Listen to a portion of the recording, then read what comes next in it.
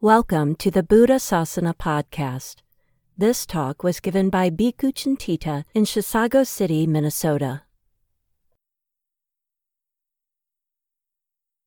I've been talking a lot about the Satipaṭṭhāna in the recent months, the Buddha's teaching on contemplation of experience in terms of Dhamma. As I've presented it, Satipaṭṭhāna is itself critically dependent on the cultivation of samadhi or jhana, profoundly serene meditative states that nonetheless permit the continuation of silent contemplation. This has been in association with my ongoing research project that I call Rethinking the Satipaṭṭhāna. These ideas may appear academic. I'm a scholar monk. But at the same time, they are useless if they are not put to use in practice. Luckily, putting them to use in practice is a relatively simple, non-scholarly endeavor. In fact, an intellectually overactive mind might be a hindrance to their successful practice. I plan to change the tenor of these talks for the upcoming weeks, and instead of talking about Satipaṭṭhāna, do Satipaṭṭhāna. I'll simply provide grounded meditation instructions in simple terms for each of the Satipaṭṭhāna exercises, for instance, on the breath, on body parts, on corpses, on mind, and so on. This will be in more like the style of guided meditation, but not exactly. I'll present what it is you are supposed to do when you sit down to meditate without footnotes. I would like to invite each of you to join me in experimenting with this in your own meditation practice and see what happens. I've been meditating since about 1980, but it is only for about the last year and a half since I felt I gained my own understanding of the Satipaṭṭhāna that I've tweaked my practice to encompass these principles that I've been talking about all of these weeks, I think with beneficial results, but I may be biased. It should not be much of a stretch for any of you to adopt these principles of Satipaṭṭhāna rethought, but perhaps a challenge for many to break out of whatever technique you've habituated. We do tend to cling to the meditation we've been taught because our experience with it has generally been profound. For those who want to try this out, I would hope to hear from you to get a report on your experience or to request further guidance if you get confused.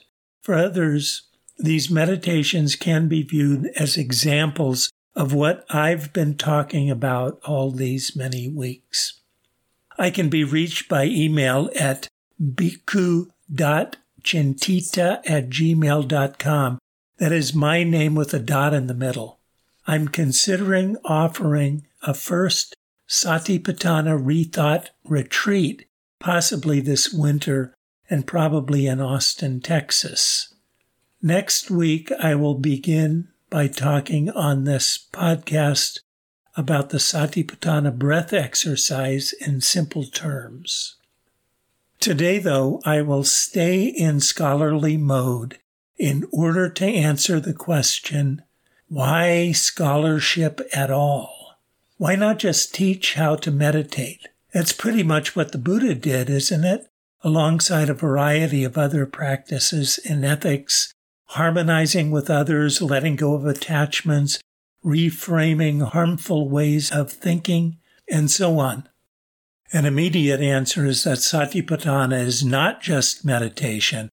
It is contemplation on Dhamma, and Dhamma can be very refined and subtle. But even Dhamma has experiential correlates and over-intellectualization of the Buddha's teachings which in fact entered Buddhism in the centuries after the Buddha, risks obscuring that experiential connection that the Satipaṭṭhāna relies on. So what have I been doing these last weeks? This might need some justification. There is much we do not understand about the message of these early Satipaṭṭhāna texts. Or rather, there is astonishing little in these early texts that we interpret consistently or convincingly. The Satipaṭṭhāna has confused me for a long time. My recent investigation was launched as a result of my puzzlement at the interpretation of contemplating body and body, etc., internally and externally, a topic taken up 21 times in the primary text, as having to do with contemplating one's own body, then contemplating someone else's body. I was not convinced. Moreover, many teachers of Satipaṭṭhāna and Vipassana insist that these analytical practices are incompatible with the silence of jhana, or the higher states of samadhi. Yet the early Satipaṭṭhāna discourses, albeit not the Satipaṭṭhāna Sutta itself, consistently and clearly describe the close integration of the jhanas with Satipaṭṭhāna practice. One even describes Satipaṭṭhāna itself as a samadhi, and the integrated practice is claimed to develop knowledge and vision of how things are. This conundrum concerned me. I also found no satisfying account of what the bodily formation and the whole body of breath meant. It seemed to me that part of the confusion about what the Satipaṭṭhāna texts say comes from a history of reinterpretation of key concepts. It has now been abundantly documented and is becoming widely acknowledged, for instance, that the meaning and role of samadhi and jhana found in the commentaries, particularly in the seminal Visuddhimagga, contrast markedly with what is found in the early texts. Much of the confusion about the Satipaṭṭhāna seems to have resulted from attempting to reconcile multiple contrasting historical frameworks that don't in principle cohere. In short, scholarship is necessary to understand what the Satipaṭṭhāna even says, and understanding what it says is a prerequisite for teaching it properly. Recent progress in dating Buddhist texts has encouraged prioritizing the scholarly study of early Buddhist texts, EBT, the earliest stratum of Buddhist scriptures. This approach allows us, in principle, to avoid becoming entangled in the inconsistencies that have developed historically by focusing on the Dhamma as the Buddha taught it, at least as far as we can determine. What generally count as EBT are roughly the bulk of discourses of the Buddha and early disciples found in the first four Nikayas, parts of the fifth and parts of the Vinaya, as found in the Pali Canon, as well as in parallel traditions preserved in other languages, primarily in Chinese. The EBT paradigm chooses to let these texts speak for themselves, and this guides what I present here. Since the Buddha and his disciples did not have the advantage of the Visuddhimagga or other later resources at their disposal, the authority of these later texts in interpreting the early texts is contestable. However, the early texts seem clearly to have been articulated in the context of the early Upanishads, or other related but no longer existent pre-Buddhist teachings, and in certain cultural, intellectual, and physical contexts. Thus, these form a rich source of relevant clues, particularly in the etymology of early Buddhist terminology, for accurately interpreting early Buddhist texts. And of course, knowledge of the Pali language has proved indispensable. Any remaining inconsistencies between the early and later Buddhist texts are then explained in terms of either innovation or mistransmission, and this has spun off separate traditions whose relative merits can be left to scholars of later schools to assess. In addition to assuming the EBT perspective, I also employ criteria of functionality, coherence, field testing, and cognitive consistency in rethinking the Satipaṭṭhāna. Field testing is where you might help. Underlying functionality is my own conviction that the Dhamma serves solely as a support for practice, and practice provides benefits in terms of spiritual and practical goals. Even the most philosophically sophisticated and astute points of Dhamma are no more than parts of the scaffold to which practice adheres. Philosophy alone does not produce spiritual practice. I'm certain the Buddha understood that. Accordingly, we can ask of any Dhammic teaching, how do we put this into practice? Or why would the Buddha teach this? Where is the benefit? Functionality offers a strong constraint on what can be considered a viable interpretation of the early texts. These questions keep our understanding of Dhamma well grounded. I also view the early texts as remarkably coherent, systematic, and well-spoken. The point is easily obscured, first because the early Dhamma was spoken in many very short self-contained discourses, and second, because the early Buddhist discourses themselves are often shown to be unreliable victims of demonstrable ancient editing. Our task in recognizing the underlying coherence is therefore like piecing together a jigsaw puzzle in which some pieces are missing and in which other pieces have been mixed in from other jigsaw puzzles. At some point, we nevertheless recognize, by George, it's the Golden Gate Bridge. A particular interpretation of the whole has shown forth that we cannot easily disregard, and once this has happened, it becomes the basis of interpreting the remaining unplaced pieces and rejecting some of these altogether as intruders from other people's jigsaw puzzles. Although the conclusion cannot be proven decisively and still admits of debate, the convergence of evidence from many sources becomes so overwhelming to those who see what shines through that doubt disappears. And what shines forth repeatedly is a coherent, functional system of teachings. Since the Buddha was a very systematic and practical thinker, coherence offers another strong constraint on interpretation. As a matter of method, it is important all the while to be extremely reluctant to reject a particular piece as foreign. Field testing occurs through the actual practice of particular interpretations of Dhamma.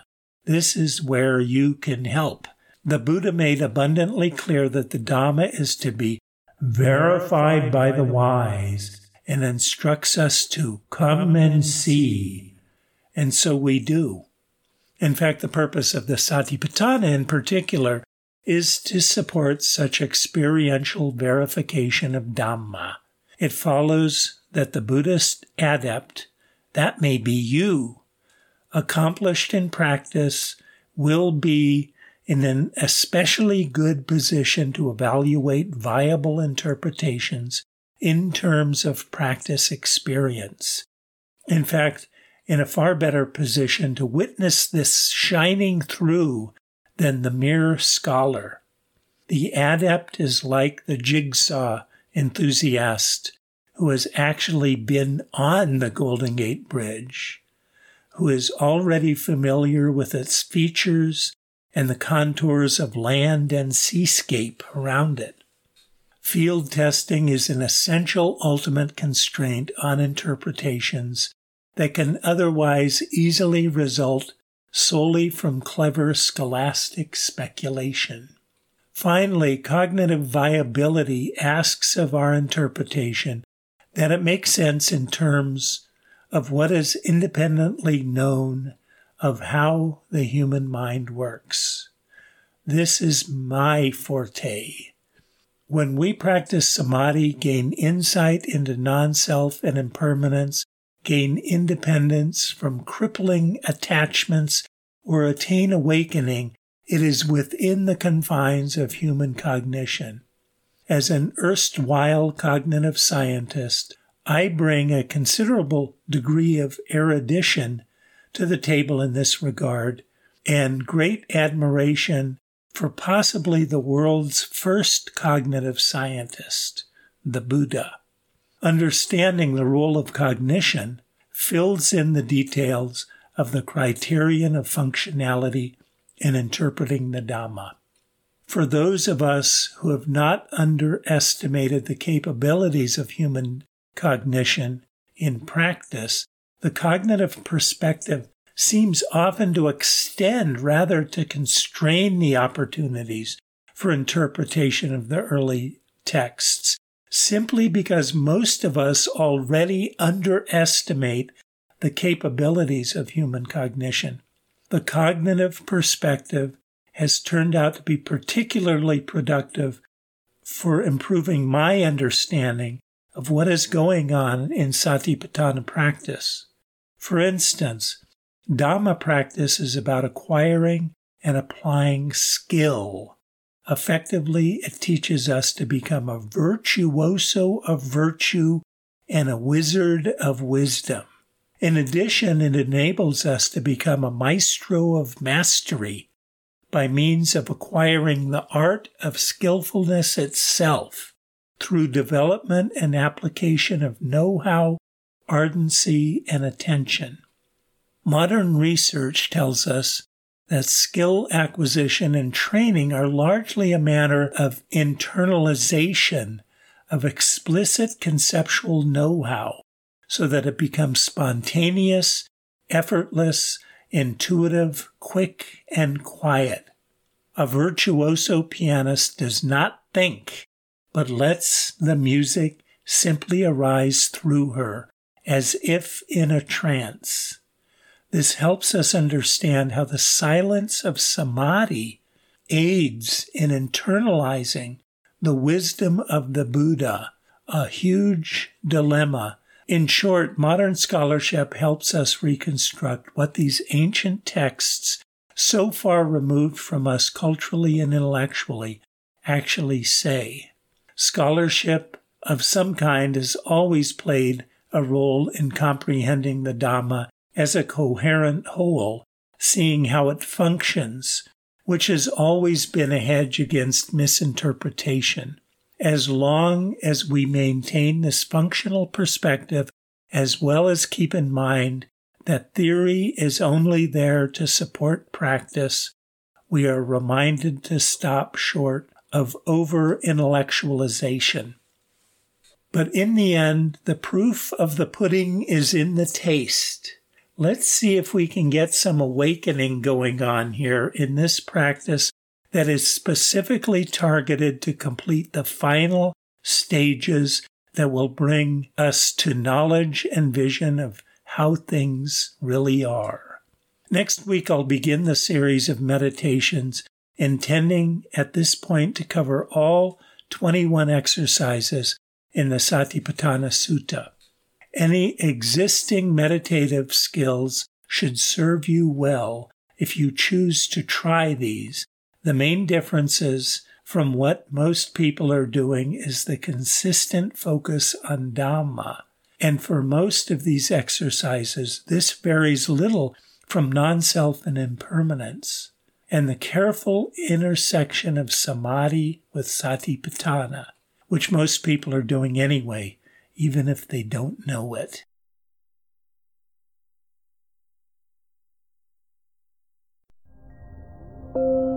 To To learn more about the Rethinking the Satipaṭṭhāna project, please go to citagu.org/Chintita. That is SITAGU.org, CINTITA.